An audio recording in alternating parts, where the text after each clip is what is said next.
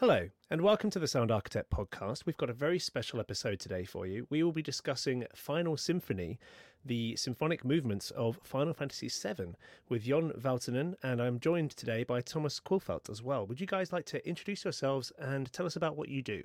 Hi, I'm Tom Quillfeldt. I work with a label called Laced Records, which puts out video game soundtracks primarily on vinyl, but also on digital and CD. Recently, or last year, we teamed up with Merignon Studios to put out the vinyl and CD deluxe editions of Final Symphony, which we'll be talking about today, and also Symphonic Fantasies Tokyo. Fantastic. And what about yourself, Jonne? My name is Jonne Valtonen, and I'm a composer and arranger, and I've been arranging these game music concerts for the last, I think, 15 years already with Thomas Böcker and Merignon Studios, and that's been my main sort of working ground. Also composed game soundtracks and my own music.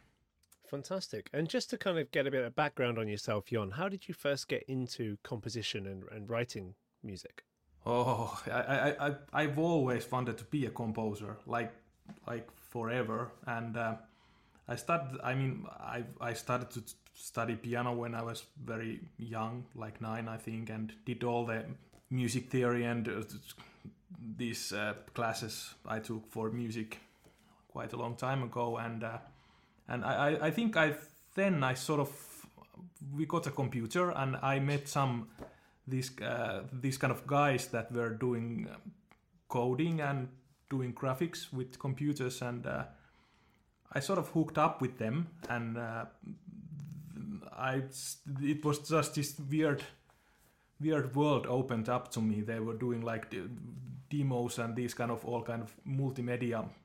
Okay, I'm a bit getting quite here and there, but no, but fine. We were doing like this. I got into this group that were doing demos with computers, like in the 90s and in the beginning of 2000, and we did in this group called Future Crew, and we worked a lot of demos and music and these kind of things, and it was quite global actually, even though we were like something like 16 or 20 or that, and that's sort of how it threw me into this electronic music composition way. And after this demo group thing, after that I've sort of people who were working on, we were just children basically doing these demos and stuff, and they started to form game companies, and I sort of thought that, wow, that's very interesting, and because they knew me, and I sort of got some fame by doing this kind of electronic music stuff for them, so I got hired to do some of the early games there, and we started to do our own music studio and started to do music for games and basically for theater and such. Basically for everybody who paid for the music, I guess. And musical mercenary, isn't that always the way, huh? Yeah. You have to. In this line of business, you sort of, especially when you're starting out, you have to do a lot of different things. And at some point, I noticed that the whole thing, the game music thing, was going to like real orchestra recordings and such. And I sort of panicked a bit, and I got to study music. I studied it something like 6 years, and with that time I met Thomas, who was sort of a fan of my old work in the demo scene times, and he asked me to arrange some very small, like 3-minute pieces for this game music concert concept he was producing, and that's sort of how I got into this road. I've been studying quite a lot of music, and I've been playing all the time, like classical and not so classical music. so that's I guess how I ended up at the moment here. Awesome. Jonne, is there something between the tracker programs that you were using to create music in the demo scene, and now obviously you've learned how to write for a full orchestra, is there any knowledge or techniques that you've managed to cross over between those two things? because I think of that kind of tracker music as very dense, very quantized, very kind of complicated and busy. And obviously with the orchestra, you have the full dynamic range and, a whole palette of subtleties. But are there any things that translate from tracker music to orchestra? Yeah, I guess, in a way, it's like writing for an orchestra is still like you do stuff with a sequencer. But the thing is that there are actual human players who are not as precise, like you said. It's not quantized. So you just have to know how to program the thing, I mean the orchestra, so that it sounds the way you would like it to sound. And that's basically every program I've worked with. I use a lot of pen and paper and just write things down, and I guess it's just the way of learning different mediums, how to get the best out of everything. But I think because my origins were from this electronic music, so I sort of think how things sound a bit differently. Maybe if you just have this kind of if you've grown up with the writing for an orchestra and orchestration kind of things, I really almost think flutes like they are like sine waves and oboes like a saw wave or something, and that's thinking about in my mind style, it's a bit like this kind of and then you have this kind of whole mass that is produced by the orchestra. I don't know, I might think a bit different because of the origins, how I sort of approached the music originally. Cool. And I really much like color and all these kind of things. That comes, I guess, from the tracking and the electronic music side of things. Oh, that's interesting. And before we go too much into Final Symphony, I just want to kind of introduce to our listeners a bit more about you, Tom, because obviously this is a first kind of co-host occurrence on the Sound Architect. So I just want you to give a very brief bit of background about yourself and why you are so interested in the Final Fantasy VII Symphony. So I come from, I guess, in recent years, the music industry is sort of marketing and PR background. But whilst I grew up with music and as a multi-instrumentalist and as a bit of a hack composer once upon a time, I was always also in parallel in love with video games. And then obviously, if you're of a certain generation, you grew up with one of the classic Final Fantasies, maybe sort of 4 to Final Fantasy 9, I guess. Yeah. You can't help but fall in love with that music, and it's almost inevitable. It's like a gateway drug into more video game music. So Final Fantasy 7 hit me really hard in 1997, and sort of fast forward in the last couple of years, I started working with Laced Records, which puts out video game soundtracks, as I said. And I've been doing blogging for them and also their social media. And that's just been a really kind of privileged position to be able to write the nerdiest, most esoteric, detailed nonsense about this thing I fell in love with and really dig deep into it. And the absolute ultimate was, of course, hearing Final Symphony properly when we started working on the vinyl package, really going through it. And my favourite music is from Final Fantasy VII, and here's a lush, fully orchestrated, wonderful, intricate piece from there. So I thought I'm going to, in article form, like dig through moment by moment and find out which Nobuo Uematu tracks Jonne had used for each section. And then, of course, that's kind of what leads us to here. Fantastic. And yeah, I have to say, I myself am a huge Nobuo Uematu fan. He is my number one composer, so I am very excited to be talking about this symphony today. And again, same as you, Tom, Final Fantasy VII was the first Final Fantasy that I played, and of course the soundtrack made it for me as well. You know, not only is it a fantastic story, but the music is an incredible accompaniment. So Jonne, how did the Final Symphony idea first come around? When was it conceived? I think it was after the symphonic fantasies. I mean, we started to experiment with longer forms for telling the whole story of the game and dropping the audience to this atmosphere of the game. So we thought about doing that. I thought about that quite a long time. I mean, we did at least one concert before Final Symphony, but I think it's been growing the whole time, and it's been sort of the natural progression how we thought about things, just taking things a bit further and seeing how the audience likes it and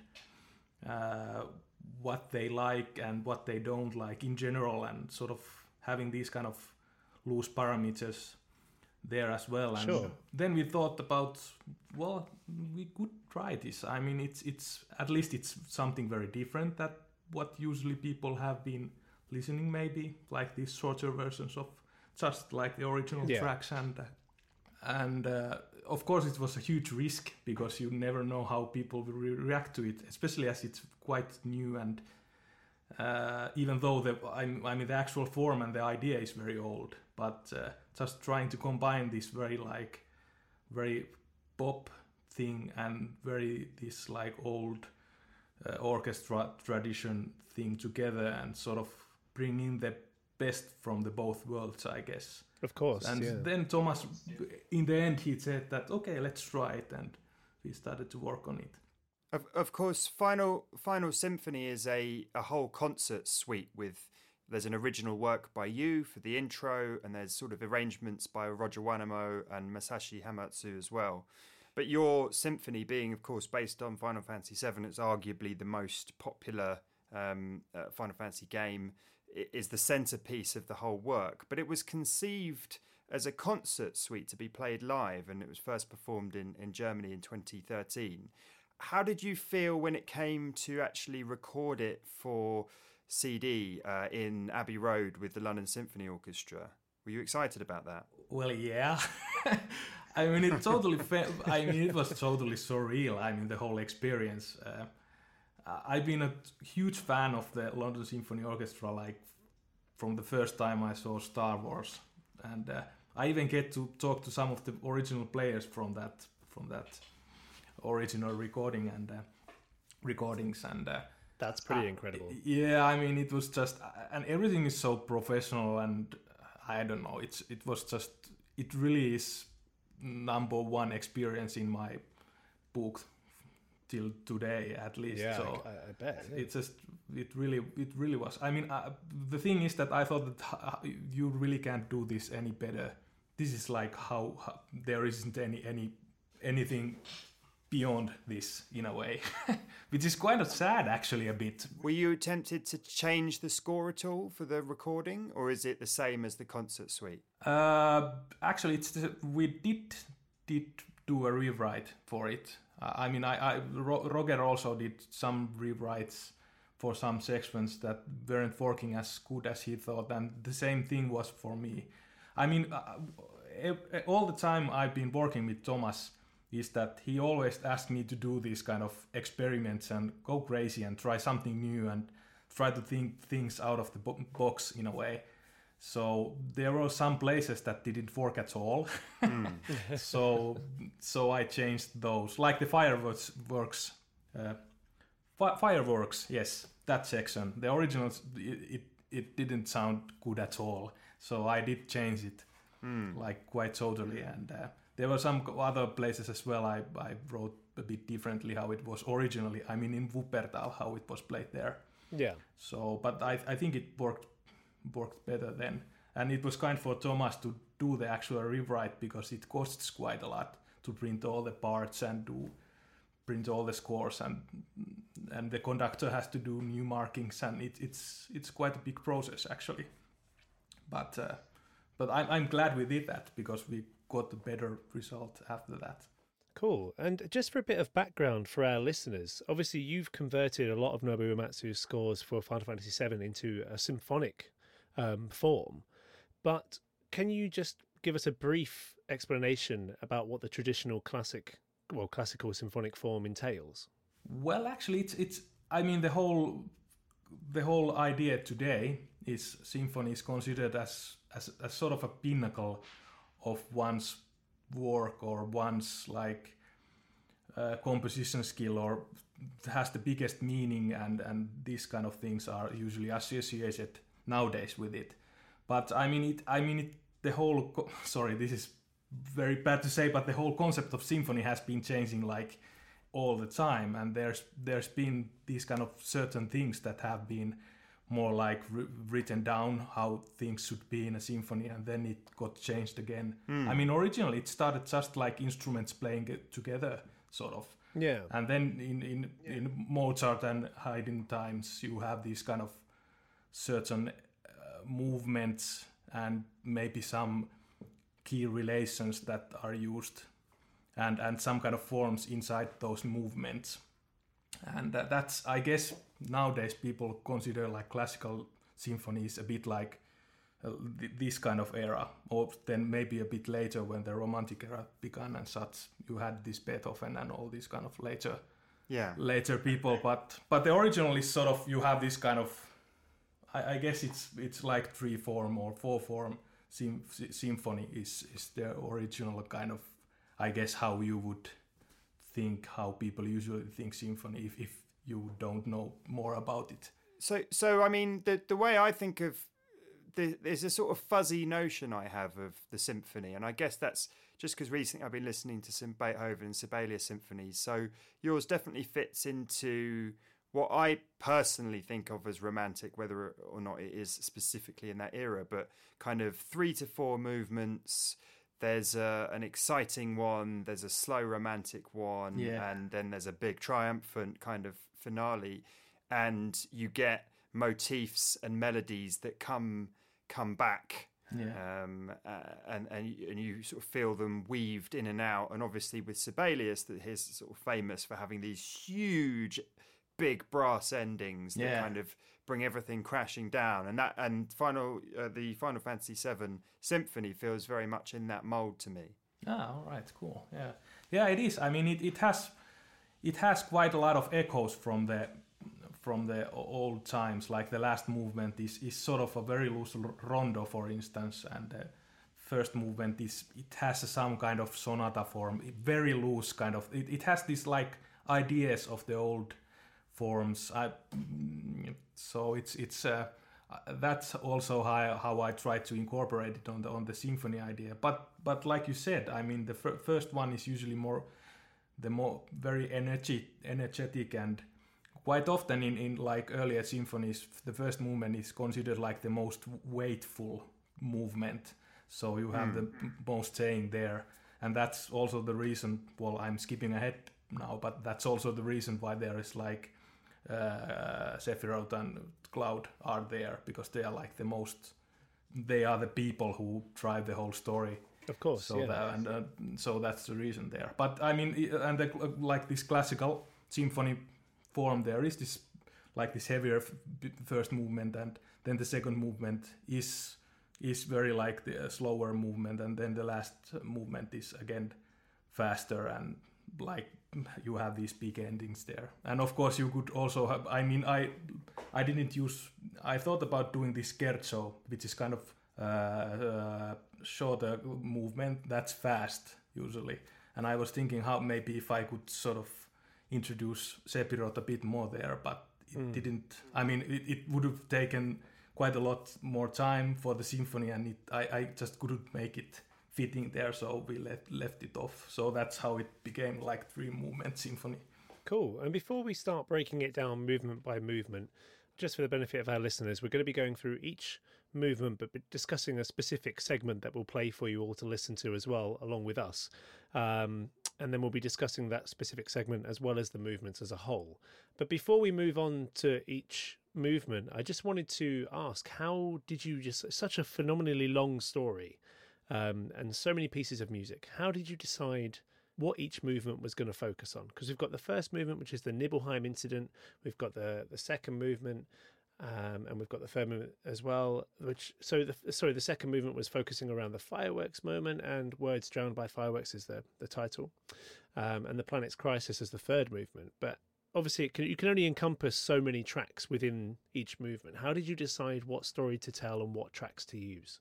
Well, yeah, that was a really hard part. I mean, that takes a long time to decide, and obviously you sort of have to internalize everything first, so that you can switch between pieces in your mind, and then just think what pieces, for instance, fit together in like how they are presented in the game, and how you would sort of want them to be presented in the music.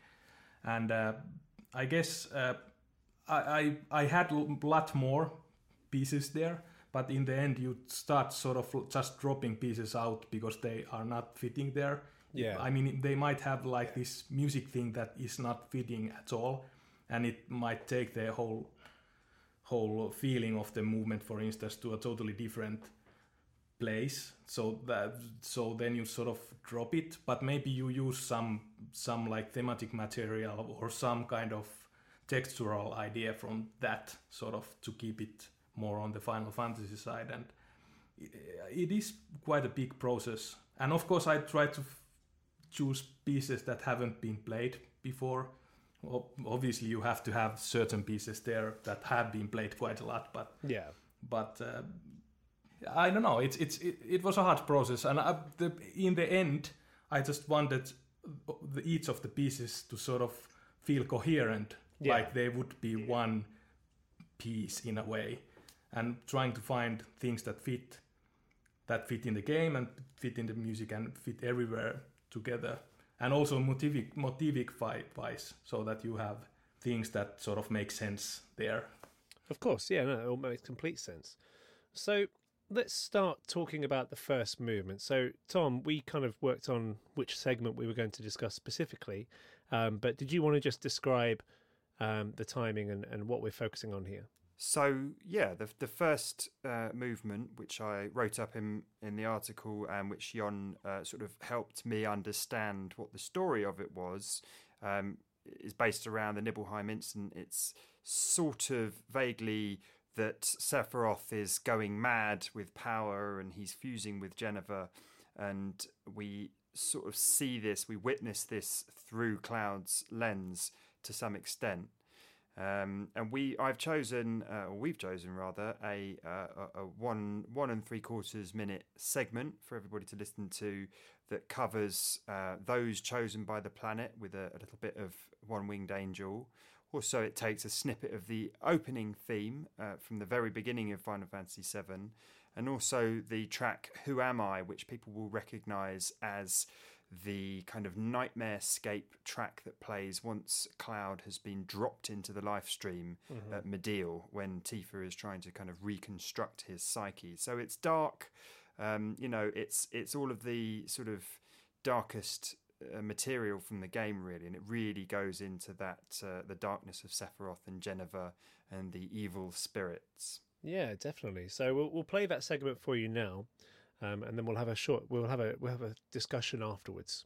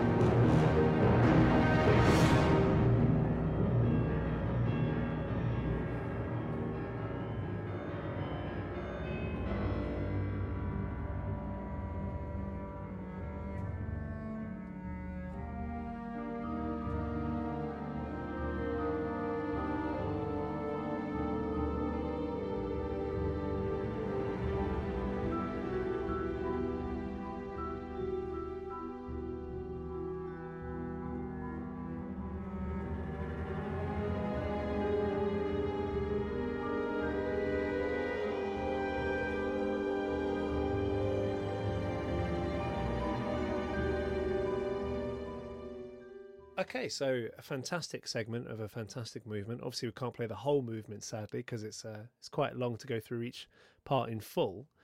But the tracks that are kind of in there, as we said about Tom, are those chosen by the planet with a bit of One Winged Angel, the opening theme, and Who Am I? Now, obviously, players of the game will know that all of these happen at very different moments. You know, the opening theme is obviously at the beginning.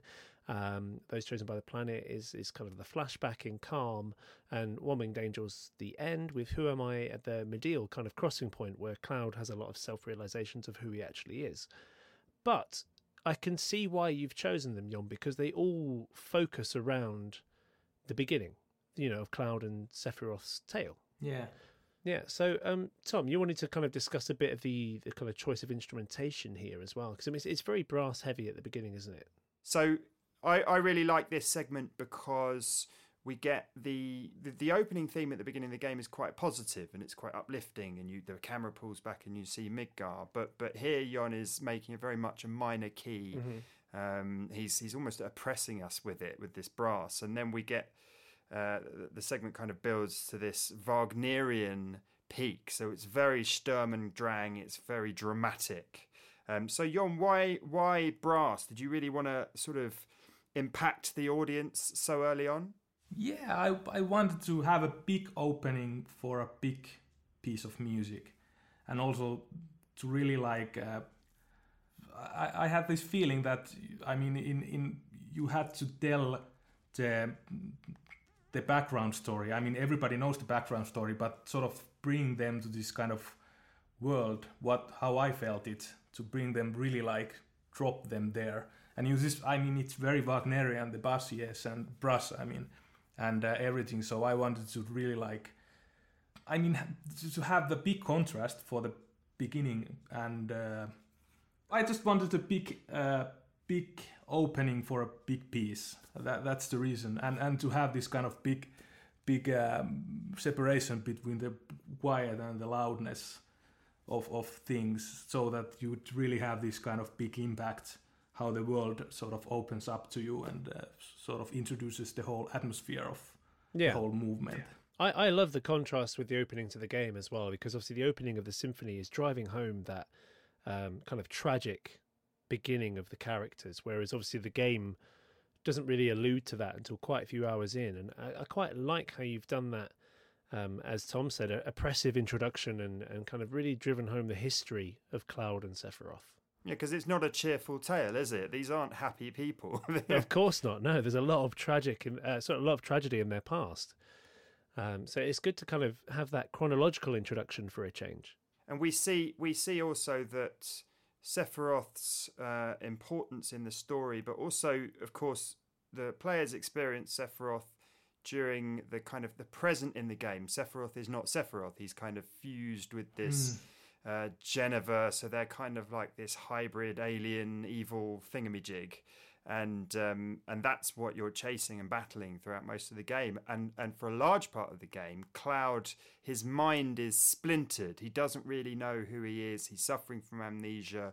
He's been treated with this magical chemical, and he sort of remembers that Sephiroth is evil, but it's complicated because they used to be colleagues as well. Well, yeah, obviously he's got his mind kind of melded with Zack's memories at this point as well. So he still thinks that of Sephiroth as evil, but not quite sure on his part in that.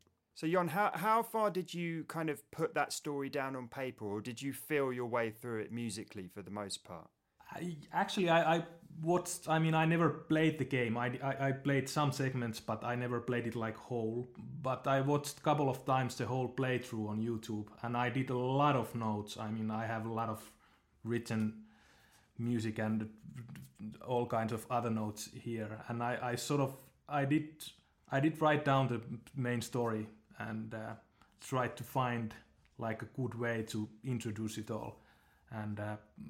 Yeah, that's, I mean, like you said, this is the introduction for everything that's sort of getting moving in the game, like Sephiroth and Cloud and the whole world in below there. I've got a very quick question about orchestration.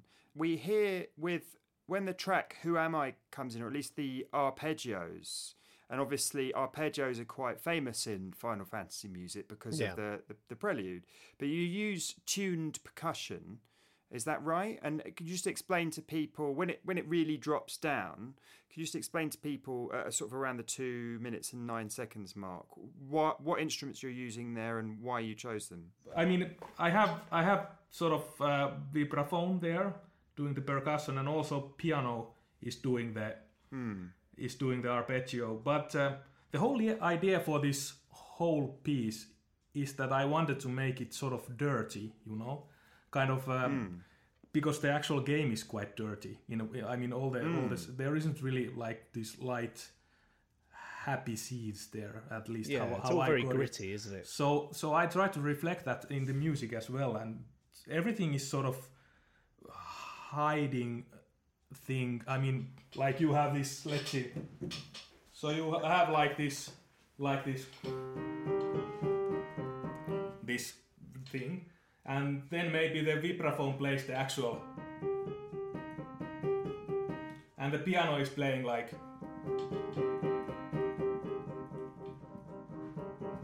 these kind of things, and everything is sort of covering each other, and also so that you'd hear it, but it's still, there is always this kind of sting or sort of orchestration thing that's covering something.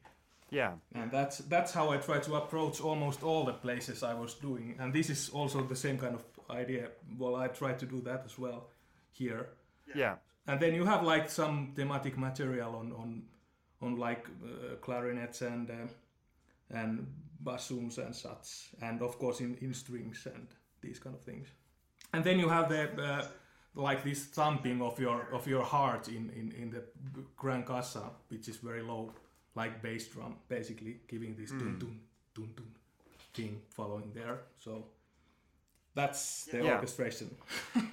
Yeah, it's all very interesting. And Final Fantasy as a series, especially around this point in the series, there's a lot of kind of what I would describe as sort of floaty, ghostly, fantastical, magical stuff that helps blur the edges. So you're perfectly allowed to do that with the music, because in the games, there's various points where characters are kind of floating in the ether or fighting a boss whilst floating around some big magical thing, and it's none of it is based around physical realism at all, is it? It's they can get away with it because the baddie is a huge mystical fantastical beast, or the excuse is just magic. So using those more ethereal elements like you're doing, it still fits within the whole fantastical element of the game and the music. Yeah, that's actually how I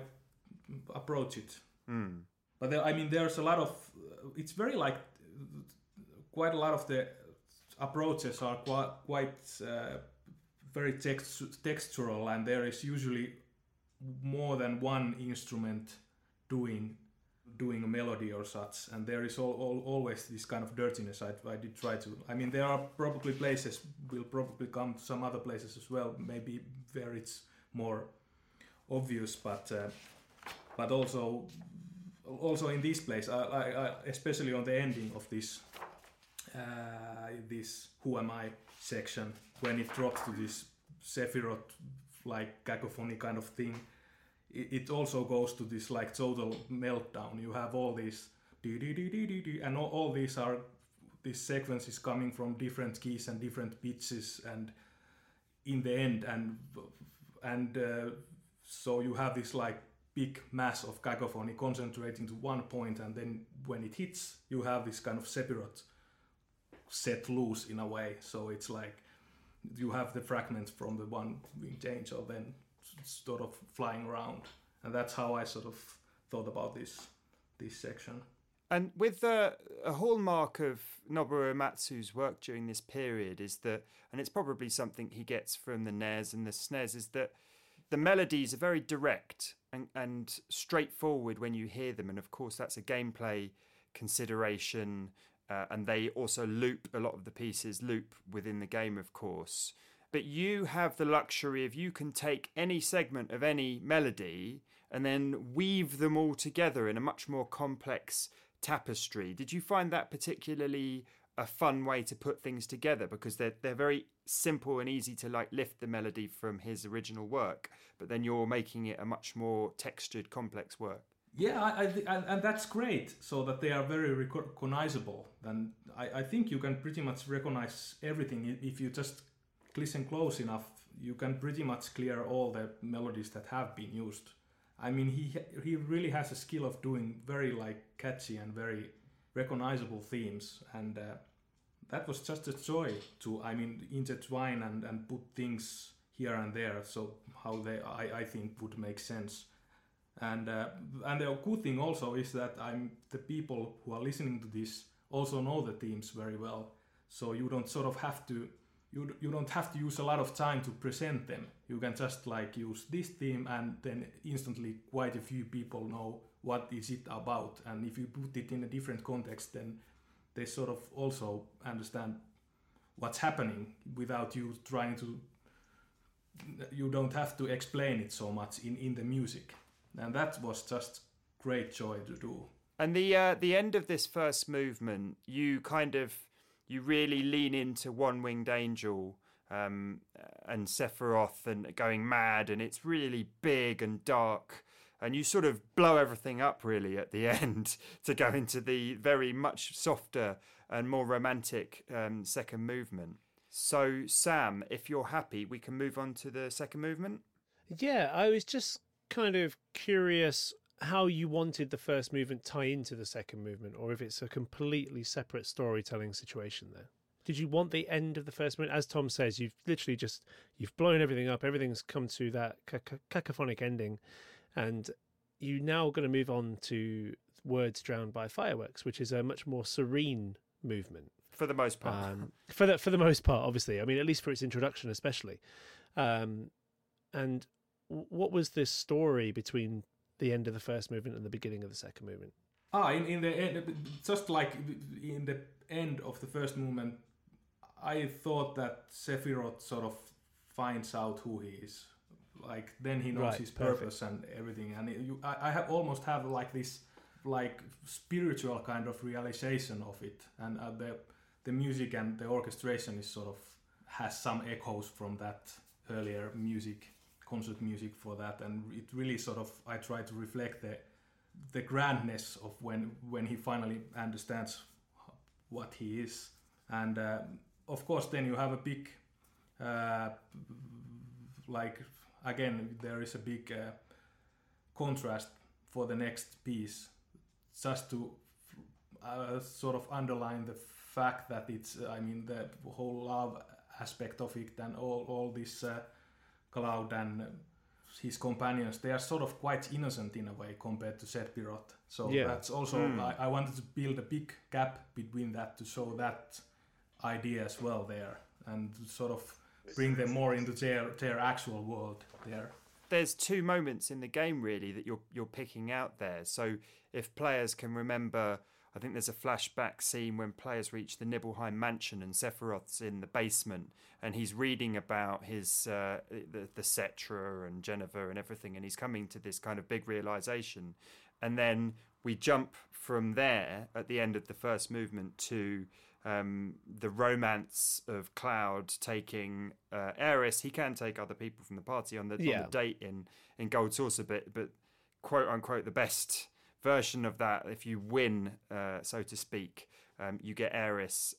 So we jump from, like you say, the dark realization of Sephiroth to the relatively innocent romantic moment between Cloud and Aeris. And it's also, I quite like the contrast in terms of going from Sephiroth, who is, for want of a better word, an experimentation based on Jenova, the Calamity in the Sky, originally thought of as a Cetra, but then going to Aeris, who is actually a descendant of, the absolutely ancients. So, yeah, true, the real thing.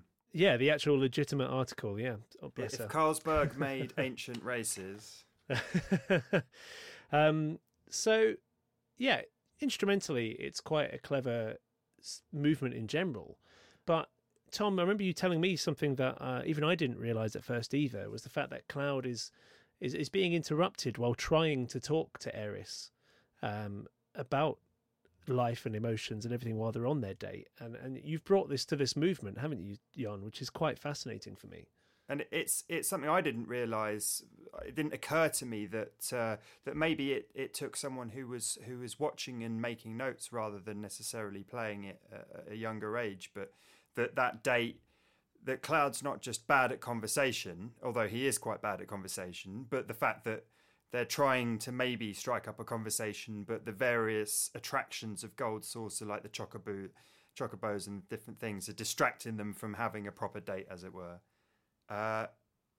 Okay, so the second movement, very loosely, is that Cloud and Eris are on their date in the Gold Saucer, and they can't quite get it together because fireworks start going off in the middle, and then Tifa turns up and either interrupts them, or they all have a lovely time together in their love triangle. And then, unfortunately, that by the end of the movement, Sephiroth turns up to really piss on everyone's parade and stabs Eris through the chest. It's a heartbreaking conclusion. But we're going to listen to a segment that's a bit happier, that's earlier on, that really, I think, highlights, Jon, the incredible instrumental arranging work you're doing here with this fireworks section. So we're going to listen to about 2 minutes to about 4.5 minutes now. Excellent. Let's take a listen to that then.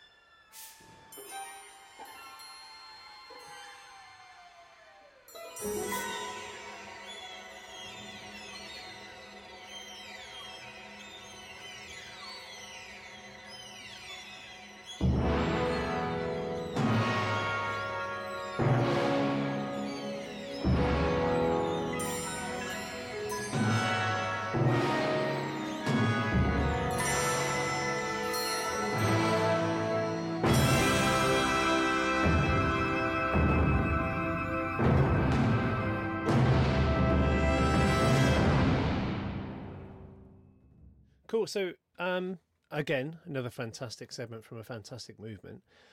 Tom, you were saying before, there's only a couple of tracks in this one, really, in this segment, really. There's the words drowned by fireworks and Eris' theme, obviously to accompany the date that Cloud is on with Eris.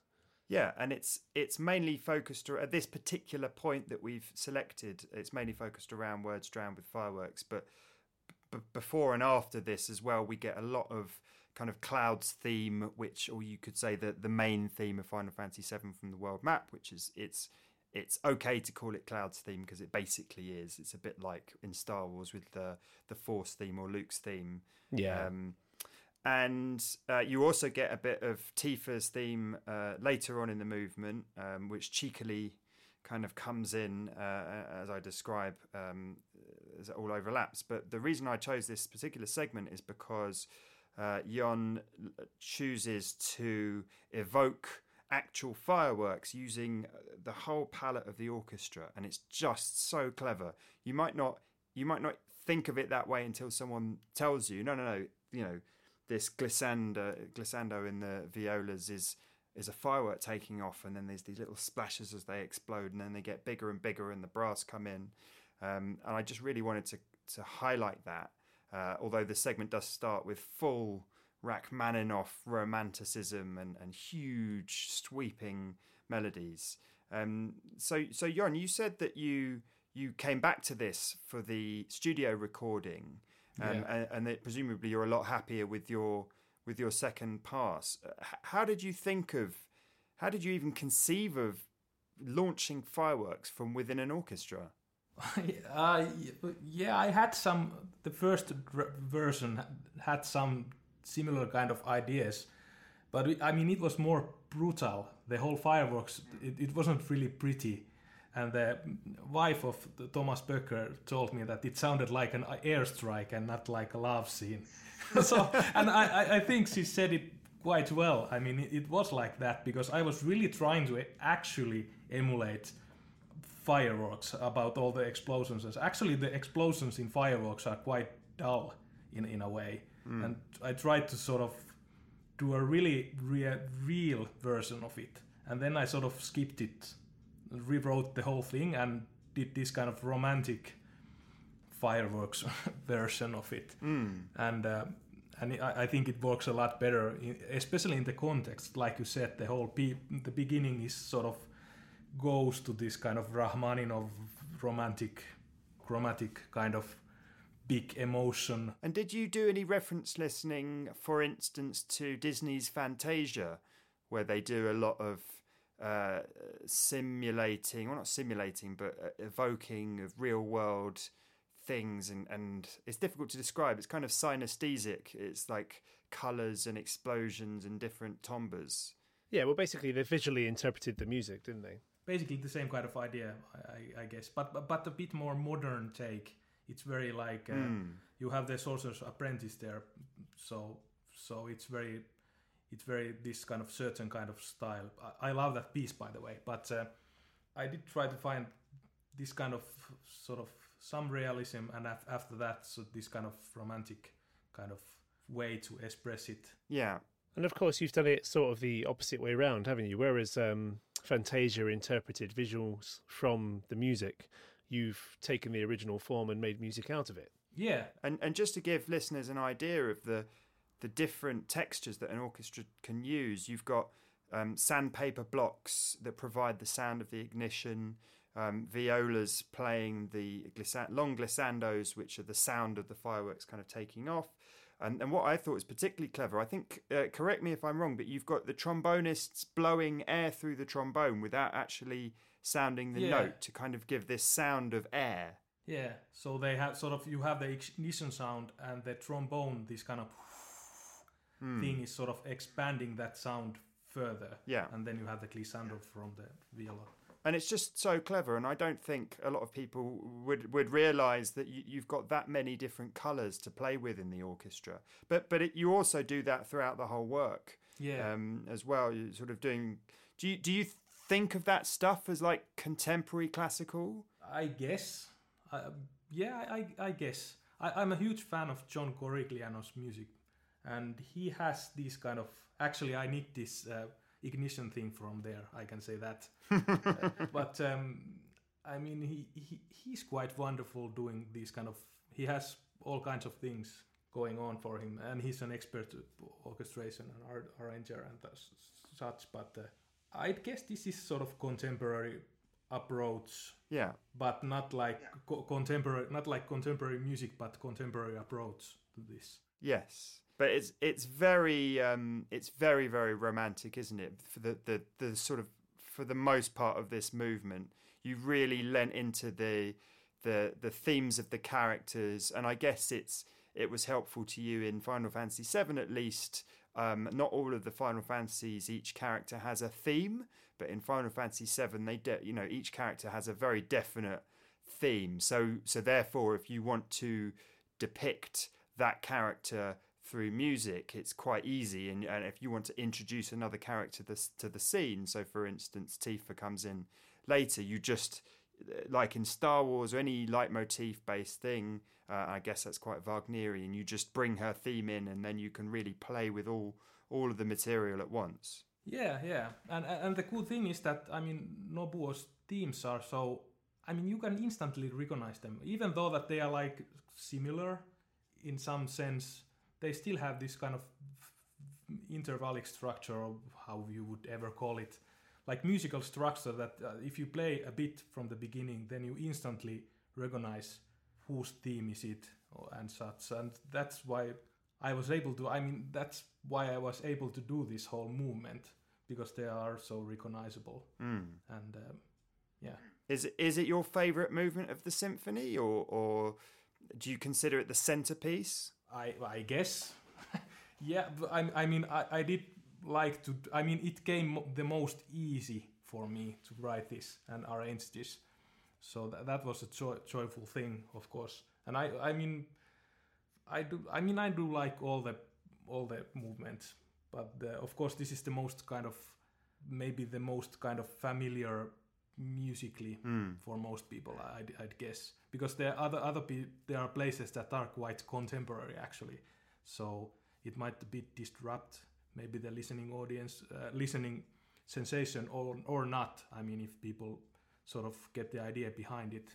But yeah, this is probably the most. I mean, if always if somebody asks what's your favorite. Yeah. It really depends on your mood and your day. Yes. And sometimes I really don't want to be on a romantic mood, and I just want to listen to mayhem, you know, and to get things out of my head. And sometimes you just really want to go inside this mushy feeling, and then of maybe course, this is my favorite of the pieces. So depends on your mood, doesn't it? So. Yeah, totally. So depends on that. It's interesting. If you were watching the game on YouTube, I presume that you must have seen Cloud and Aeris together on the date in Gold Saucer, because you've painted that musically as if those two are meant to be together. That's the destined kind of romantic partnering of the game. Whereas, of course, other fans might have different ideas, and Tifa might be... Yeah, it's a very controversial discussion, isn't it? Because obviously Aeris was meant to be with Zack originally, and then everyone's like, Cloud should be with Tifa, but... Absolutely. But I just wanted to... Also, I chose Aeris because then you get the bigger impact on drama, because she gets killed. So, yes. I mean, you have this kind of... this love thing going on, and then things end up not that happy, so you can have a big impact in there. And that's also one of the reasons I choose Aeris. But also I think they probably would have gotten together as well in the game. I mean, if she hadn't been murdered brutally, by brutally Sephiroth. murdered, yeah. And just to talk about that, actually, we haven't played the segment, but people can obviously go and listen to it later in the movement. There's this creeping darkness over the whole relationship, and Sephiroth comes back, and then something that I really love that Jon at the end. As when you and I were working on the article, I was saying that there's a section that sounds exactly like a Hammond organ hammering away these chords as Sephiroth sort of stabs Aeris through the chest in the movement. And you were telling me that you achieved that sound, that kind of Bernard Herrmann psycho shower scene sound, by having was it a whole chromatic chord and all across the orchestra playing all these different notes at once, and it's the most awful brilliant sound.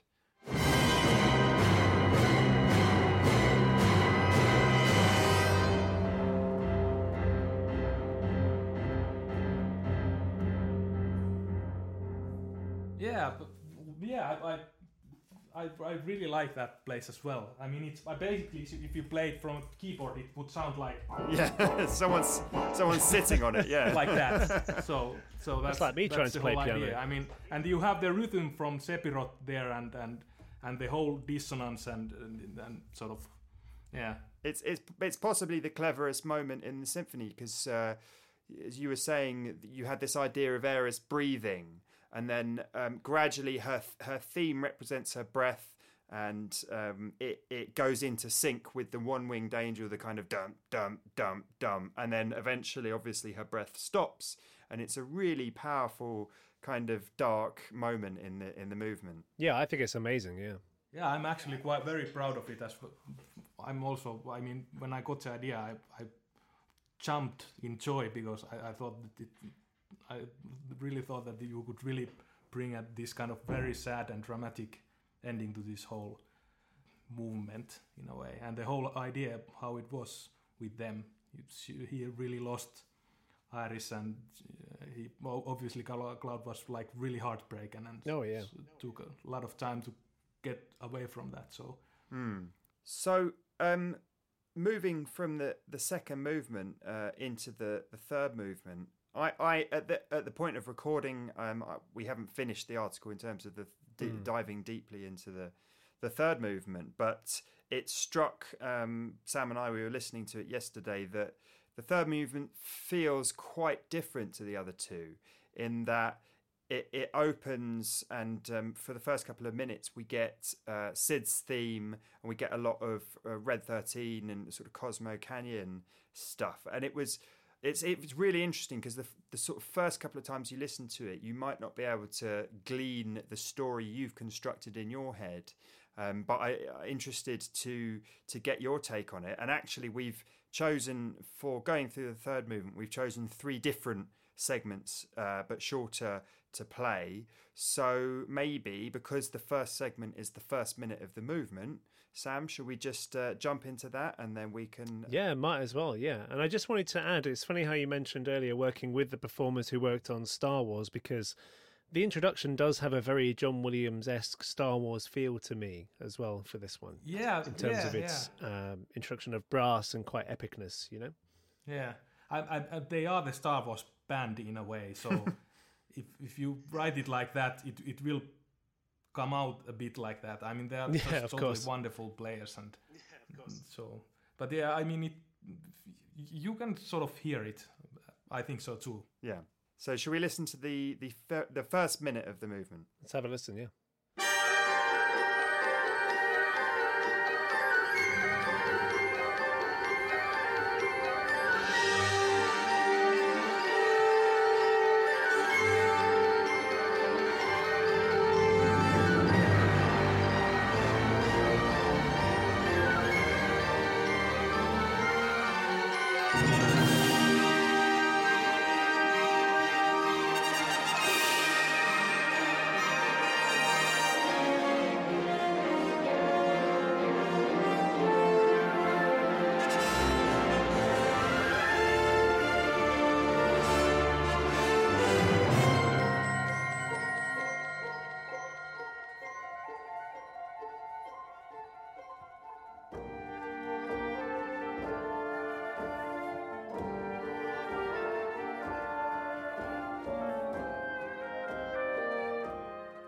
Beautiful stuff. I really love how it goes into Cosmo Canyon towards the end of that segment. It really, really does pull on the heartstrings. And are you... So what I recognise in there is we go from, loosely speaking, we go from Sid's theme to Cosmo Canyon, but we also... There's a moment in the piece, the Q World Crisis from the original game, which is plays over the ending when they're kind of escaping from the canyon, and then the Holy comes out right near the end, and there's a moment, I think, where the high wind crashes through the ceiling. It's not quite clear what exactly is going on, but you get a snippet of Sid's theme amongst the chaos going on. So the opening of this movement feels like you're going for that kind of heroism. Yeah. But are you deliberately picking up Sid's and Red 13's themes because of the characters, or is there something else going on here? Well, actually, I basically, because Sid's theme it has the same elements than you have on the beginning. Of course. And of course he's the pilot who's sort of taking them to the battle in a way. So that's the reason why I also chose his team there. And also I really like the beginning as well. I mean, you have a big contrast. There is like Iris has died, and then people get alerted, and they are sort of like energizing and going, F this shit. I'm going to, I'm going to do some evil things for this evil person. Yeah. So the team is leaping into action. Yeah, and Sid is sort of, for me, he sort of represents them because he makes it sort of possible in a way as well. Yeah, I think in his colourful language, he almost says exactly what you said as well. Yeah, all right. Well, they call him the captain, don't they? Do they? I can't remember. I vaguely remember something like that. But it's quite interesting that you mentioned Sid as such a prominent role, because obviously players of the game and even myself would not really have considered that too much. But he is leading the charge into the canyon, and he's escorting them to safety afterwards. He's the one carrying everyone out with the ship, Yeah. He's a man for crisis. He's a man for adventure, really, because we've seen he trying to lead a domestic life has not exactly gone very well for the people who live with him. Yeah, so definitely a man of action. Yeah, for better or worse. Yeah. So, but I just love. I mean, the Star Wars mention the Star Wars thing is really apt, because it must be so exciting that from your pen you get to, you give the music to the London Symphony Orchestra in this recording, and you just hear it come to life. That must be like a dream come true. Yeah, it is. I mean, this literally was my dream for the last 40 years. So, almost like the thing where I aimed. So when you hear them playing things, you've sort of written them, and of course Nobuo Uematu's great material and such. So it really, I mean, I'm still speechless, and it's like years ago. Yeah. Did you ever get the temptation to do, like, really push the orchestra, do some really crazy stuff that's very difficult on the page, just to test them, see how far, how difficult material you could push in front of them? Yeah. Actually, this whole symphony is really difficult. I mean, it is really difficult. Like we talked earlier, usually there is always more elements than one, maybe doing the melody, and you have like different kind of textural things that some are more on the background and some are more on the foreground, and balancing this and the players to sort of grasping everything. There's a lot of notes that are doing like this kind of almost like electronic kind of texture there. So it is quite challenging for the orchestra, and it's quite challenging for the brass, because there is a lot of loud things to play. Yeah, well, I mean, I've played in several orchestras, and if there's anyone who's up for a challenge, it's brass players. All right, cool. Yeah, but I think this fireworks was the most. It's really hard for an orchestra to do, actually. Yeah, and I think it was their third take. Pretty much everything else was first or second takes, but this took like the third take. So, but I can imagine it was quite a tricky thing to pull off. Yeah, and there is this slight possibility that if it doesn't click, then it will just sound like you really don't have an idea what it is about. Yeah. And it's notated quite like in a way that you really have to play it like it's done, and it's not easy. Now, I'm just curious, at the kind of end of this first minute segment we're discussing, you bring in the Cosmo Canyon theme, that everyone's very familiar with. Now, I'm just curious in terms of the way you're using it and what you're referencing to, because obviously it's associated with Nanaki, also known as Red 13, but it's also very relevant to his grandfather, Bugenhagen. And obviously it's Bugenhagen, or Hagen, however you say it, who tells them that the planet is dying and gives them all that information. And obviously he passes away at a certain point as well. He's the Yoda. He is the Yoda of the story, and makes them kind of pledge to finish this mission and save the world. Yeah. Are you using it to reference all of that, or Nanaki's character in some way, or focusing on the kind of Bugenhagen reference? Yeah, I mean, all that. I guess it's just having this kind of the whole beginning and the canyon. Also, I wanted to have this kind of easier section before before things get, you have this kind of battle music which is quite loud and hectic again. So I wanted to have a contrast again before the like quiet before the storm kind of thing. Yeah, of course. And it was nice the whole Yoda thing you said, because that's probably it's sort of, I mean, the Iris killing Iris was one thing that activated the whole group, and then obviously you get to hear that things really will get bad, and that's all. Like everything is sort of just activating them to really finish things. Stir interaction, yeah. Yeah. So it's like everything is pushing them forward, and then you have like the battle themes coming up later. So let's move on to the next segment now, which we're going to hear from about closer to 6 minutes to 7 minutes. And in this section, we're going to catch the tail end of a bit where you're referencing Geneva Absolute, which is, I believe, one of the later boss Yeah, themes. I believe it's the final boss fight with Genova, yeah.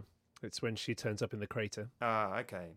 And we get the main theme, or Cloud's theme, as you might call it. We get a little snippet of Sid's theme. We get a little snippet of Tifa's theme. I'm very interested to find out, because you do something similar to the fireworks section, is that we get these snatches of melody, and then they suddenly disappear again. So let's listen to it, and then I'm really curious to find out what's the story of this segment and what inspired you to do it. So let's have a listen.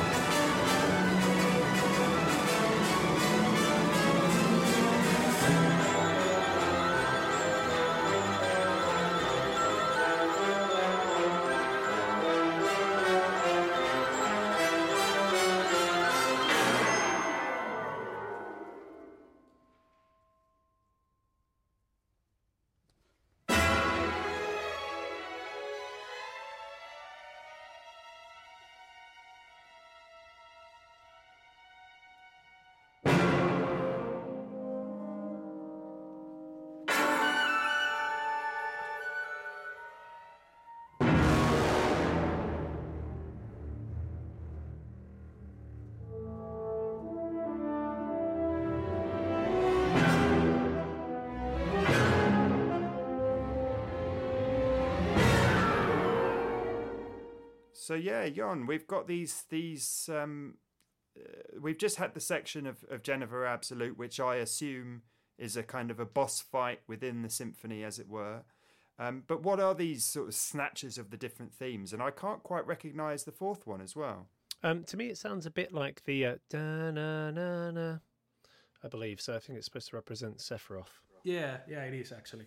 Yeah, I mean, the game has like this turn-based fighting, you know? You have to sort of click and then things happen, and it's not happening. Like, so that is the idea. I mean, we've all talked quite a long time with Thomas how to approach this fight. He didn't want to have this kind of just like normal fight thing there. Yeah. He wanted to have something else, and I thought different ways of doing it. And this is basically like Tifa is hitting when you hear Tifa, and you have Sephiroth. That's kind of how I was imagining it, actually. Like, it was Cloud's turn, then it was Sid's turn, then it was Tifa's turn, and then Sephiroth did something.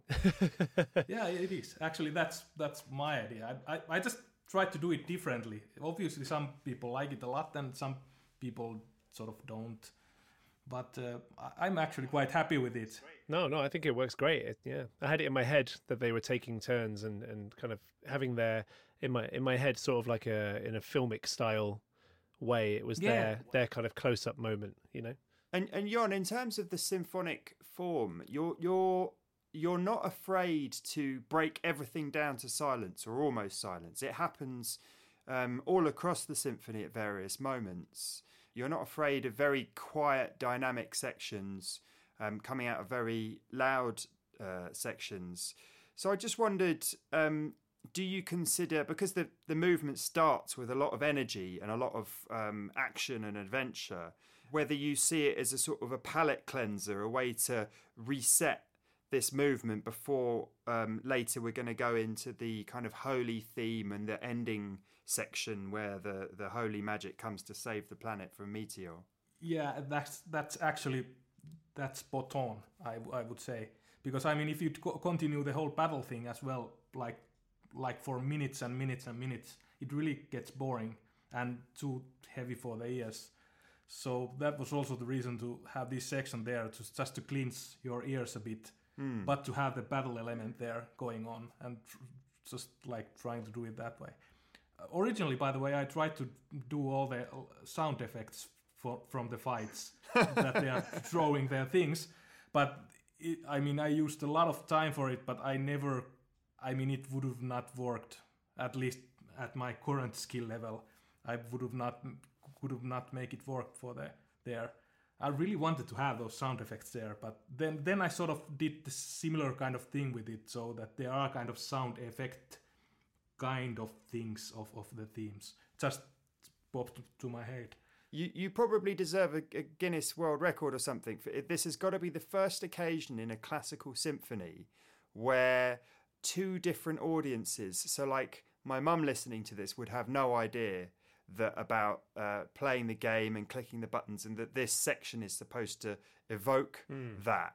Whereas an ardent fan of Final Fantasy and Final Fantasy VII in particular, like you, Sam, is able to recognise that these are attacks in a turn-based battle, and that's such a difficult idea to kind of explain to somebody. But it's got to, you can't imagine Beethoven or Mozart using this technique. So Jon, I really think you must be the first classical composer to sort of evoke the interactive mechanic of a video game in your work. Yeah. Well, yeah, I hope so. I mean, it's usually, I mean, people have like crazy ideas all the time, but actually realizing them and going with them, through them. I mean, putting this there, it was quite a big risk, and we thought with Thomas that, I don't know if people sort of get it, or do they sort of like it on, and if it sort of makes sense to them in a way, but yeah, well, I'm glad to hear this, because it was quite... it's one of those fascinating genres as well, where I mean I'm obviously a fan of the series and know Final Fantasy VII well, but I think even if I didn't, for example, if someone came in and listened to this music, they would accept it for what it is and accept it as a fantastically written symphony. Yeah. And I think it is one of those kind of crossovers that works really, really well for both audiences. And I think, pretty much almost anyone listening to this symphony would enjoy it. It's an incredible way of, because obviously the old stigma of video games and video game music is that it's just bleeps and bloops. But what you've done here is just use this incredibly clever musical mechanic, as it were, to give these bursts of melody that just then disappear to nothing, that is that evokes a video game, but it doesn't sound like a bleep or a bloop at all. It doesn't sound mechanical in that way. So it's an incredibly sort of delicate thing. But also you could say that we're halfway through the final movement of the symphony. It's been wonderful up to this point. You've probably got listeners on side anyway, so I don't think it's a case of kind of driving them away or putting them off. And it is, as we say, what we know what's coming next. And obviously there's a huge climactic build to the end that comes after this. So it really does. It's a nice moment. It's the perfect moment to do it, really. Yeah, and I think this was the biggest nod for the gamers, actually, from my part. Just like, I mean, if you get it, then you probably will smile at least a bit. So that's also the reason why I thought it might be nice for people who really sort of been playing it a lot and maybe playing it recently, so they have it in their mind. I mean, that's the benefit of being a player is when you listen to it, you kind of pride yourself on knowing each theme and kind of understanding possibly what part of the story is occurring, and you do take a bit of pride in knowing that and having experienced that you can tell in the musical score. They're like, oh, this is happening and now that's happening, and oh, excellent, And it's the weirdest thing about this rise in kind of music, classical music, orchestral music based on video games, is that fusing of people's nostalgia and their memories and the melodies, and and loving a piece of music all the more because it's tied to a memory from another medium. It is truly, it's weird. It's got to be something new. I don't know. It sort of added depth, added layer, meta layer to enjoying a piece of music. But should we move on to the third segment from this movement? Yeah, and the final segment we're discussing as part of this podcast as well. So it's very exciting. We're going to be listening to around just over 11 minutes to 12-minute 31-ish. So yeah, let's take a listen.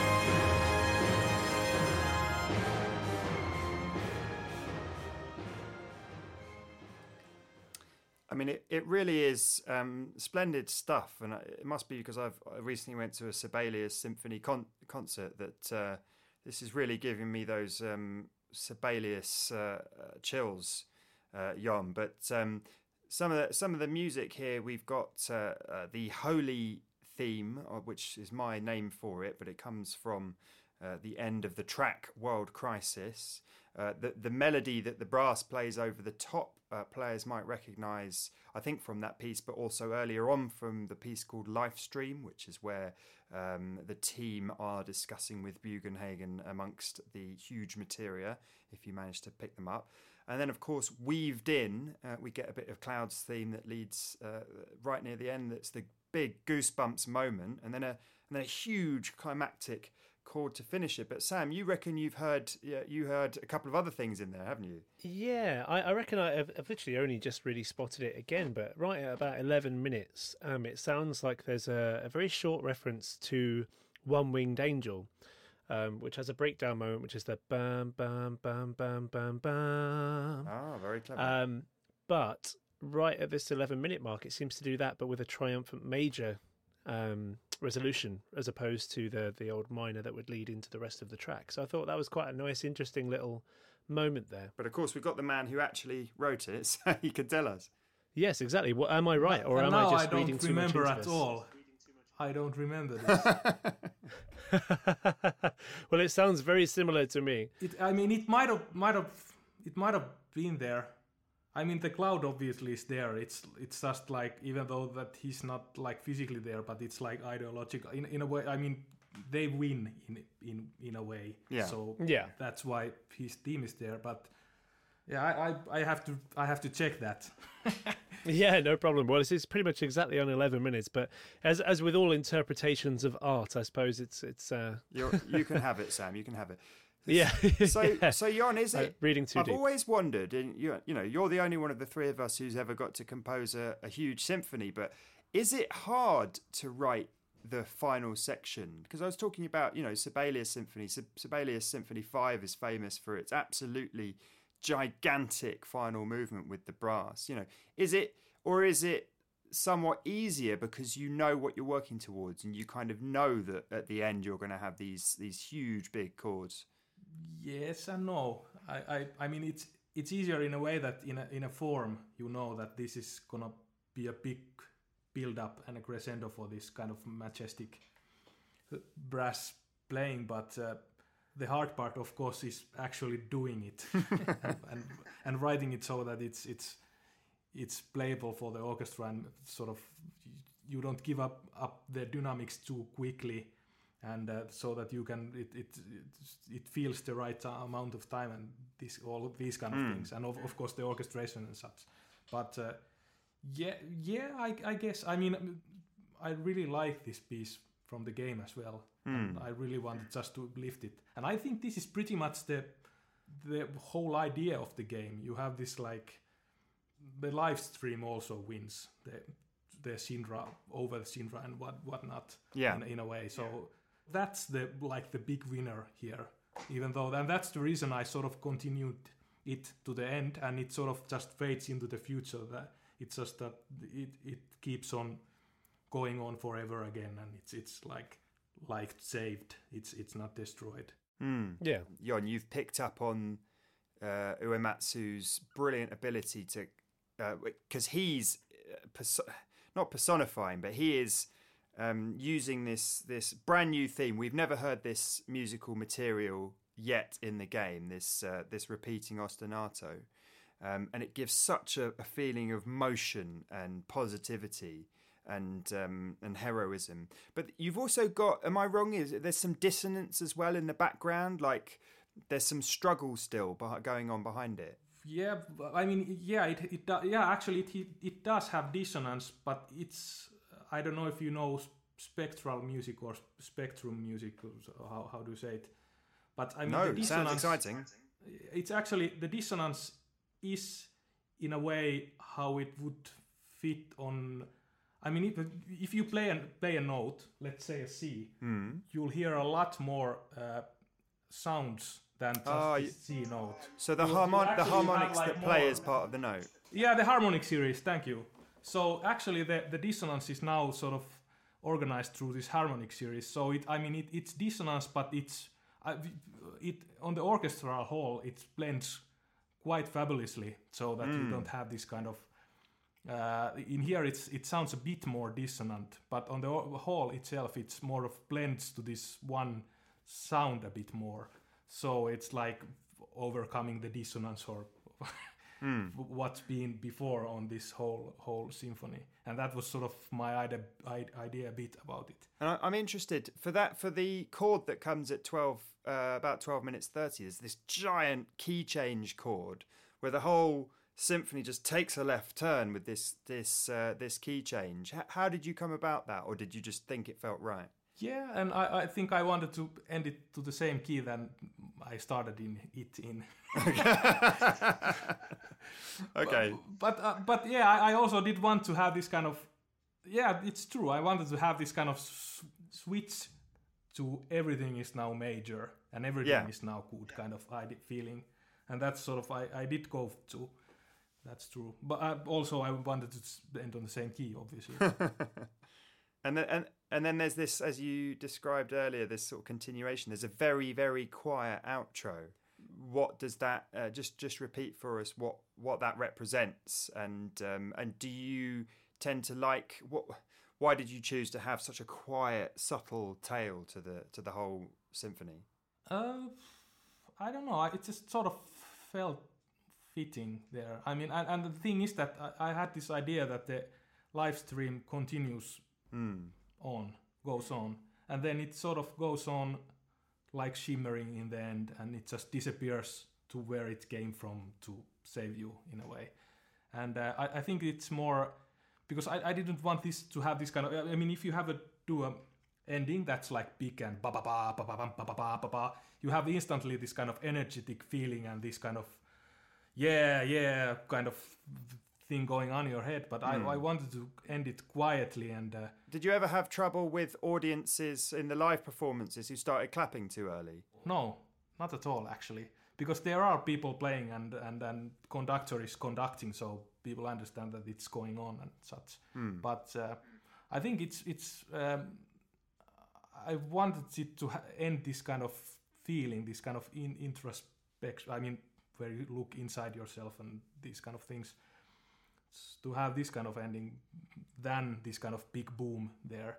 Because I mean, when I watched the YouTube videos couple of times, I thought a couple of times, even though that everything was saved, I felt really sad because there's been a lot of sad things going on. So it's not. I mean, it's a happy end, but it really isn't a happy end in a way. So that's the reason I wanted it to be there. Obviously, some other people might have different ideas about it, but that's how I thought about it. Yeah, well, the ending of Final Fantasy VII is quite controversial anyway, in terms of the fact that it's quite open-ended.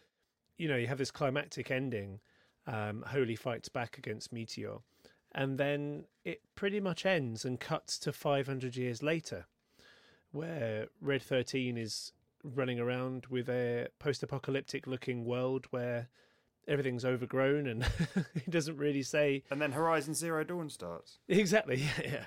So, I mean, that's been a fantastic discussion of the final symphony and symphonic movements of Final Fantasy VII. Wow, what a kind of accomplishment you've had there, Jon. What a phenomenal work of art, to be honest. Thank you. No, it is. It truly is. I mean, and that's not even the only tracks on the album. Final Symphony has, you know, many other tracks on there with it. But this especially is a very special creation. And do you have any other plans for the future to do something again with Final Fantasy or even of this scale? Well, I don't know. Like I said, I'm quite connected to Merengsno Studios and what they are doing. So I think probably we'll do something different again when and if Thomas does these kind of new concepts. He's now touring these Final Symphony 1 and 2 around the world, and maybe someday. I don't know. I mean, this is quite interesting thing to work with, because the fact that people already know the music so well. It's like using major and minor, you know. Major is happy and minor is sad in a way. So you have this kind of thing instantly in your hands, and you don't have to sort of explain anything, and you can just go and drop everything so people know what's happening instantly. That's really intriguing, I think, if that's the right word, I hope. No, yeah, definitely. No, it is, yeah. So Jon, I'm interested to ask that, what would you, if there's fans coming to this who maybe don't listen to much classical music, if any, who really love Final Fantasy and really enjoy Final Symphony and the other sort of concert suites like it, what would you recommend as further listening for someone who really enjoys this Final Fantasy Symphony? Maybe something else that's similarly, I guess, romantic and leitmotif based. What are the symphonies maybe that inspired this piece for you? Well, there's so much. I mean, I listen to quite a lot of contemporary music. I like, for instance, Henry Dudilieu. I like him a lot, and John Corigliano, like I mentioned earlier. I like their music a lot. And Corigliano it's quite.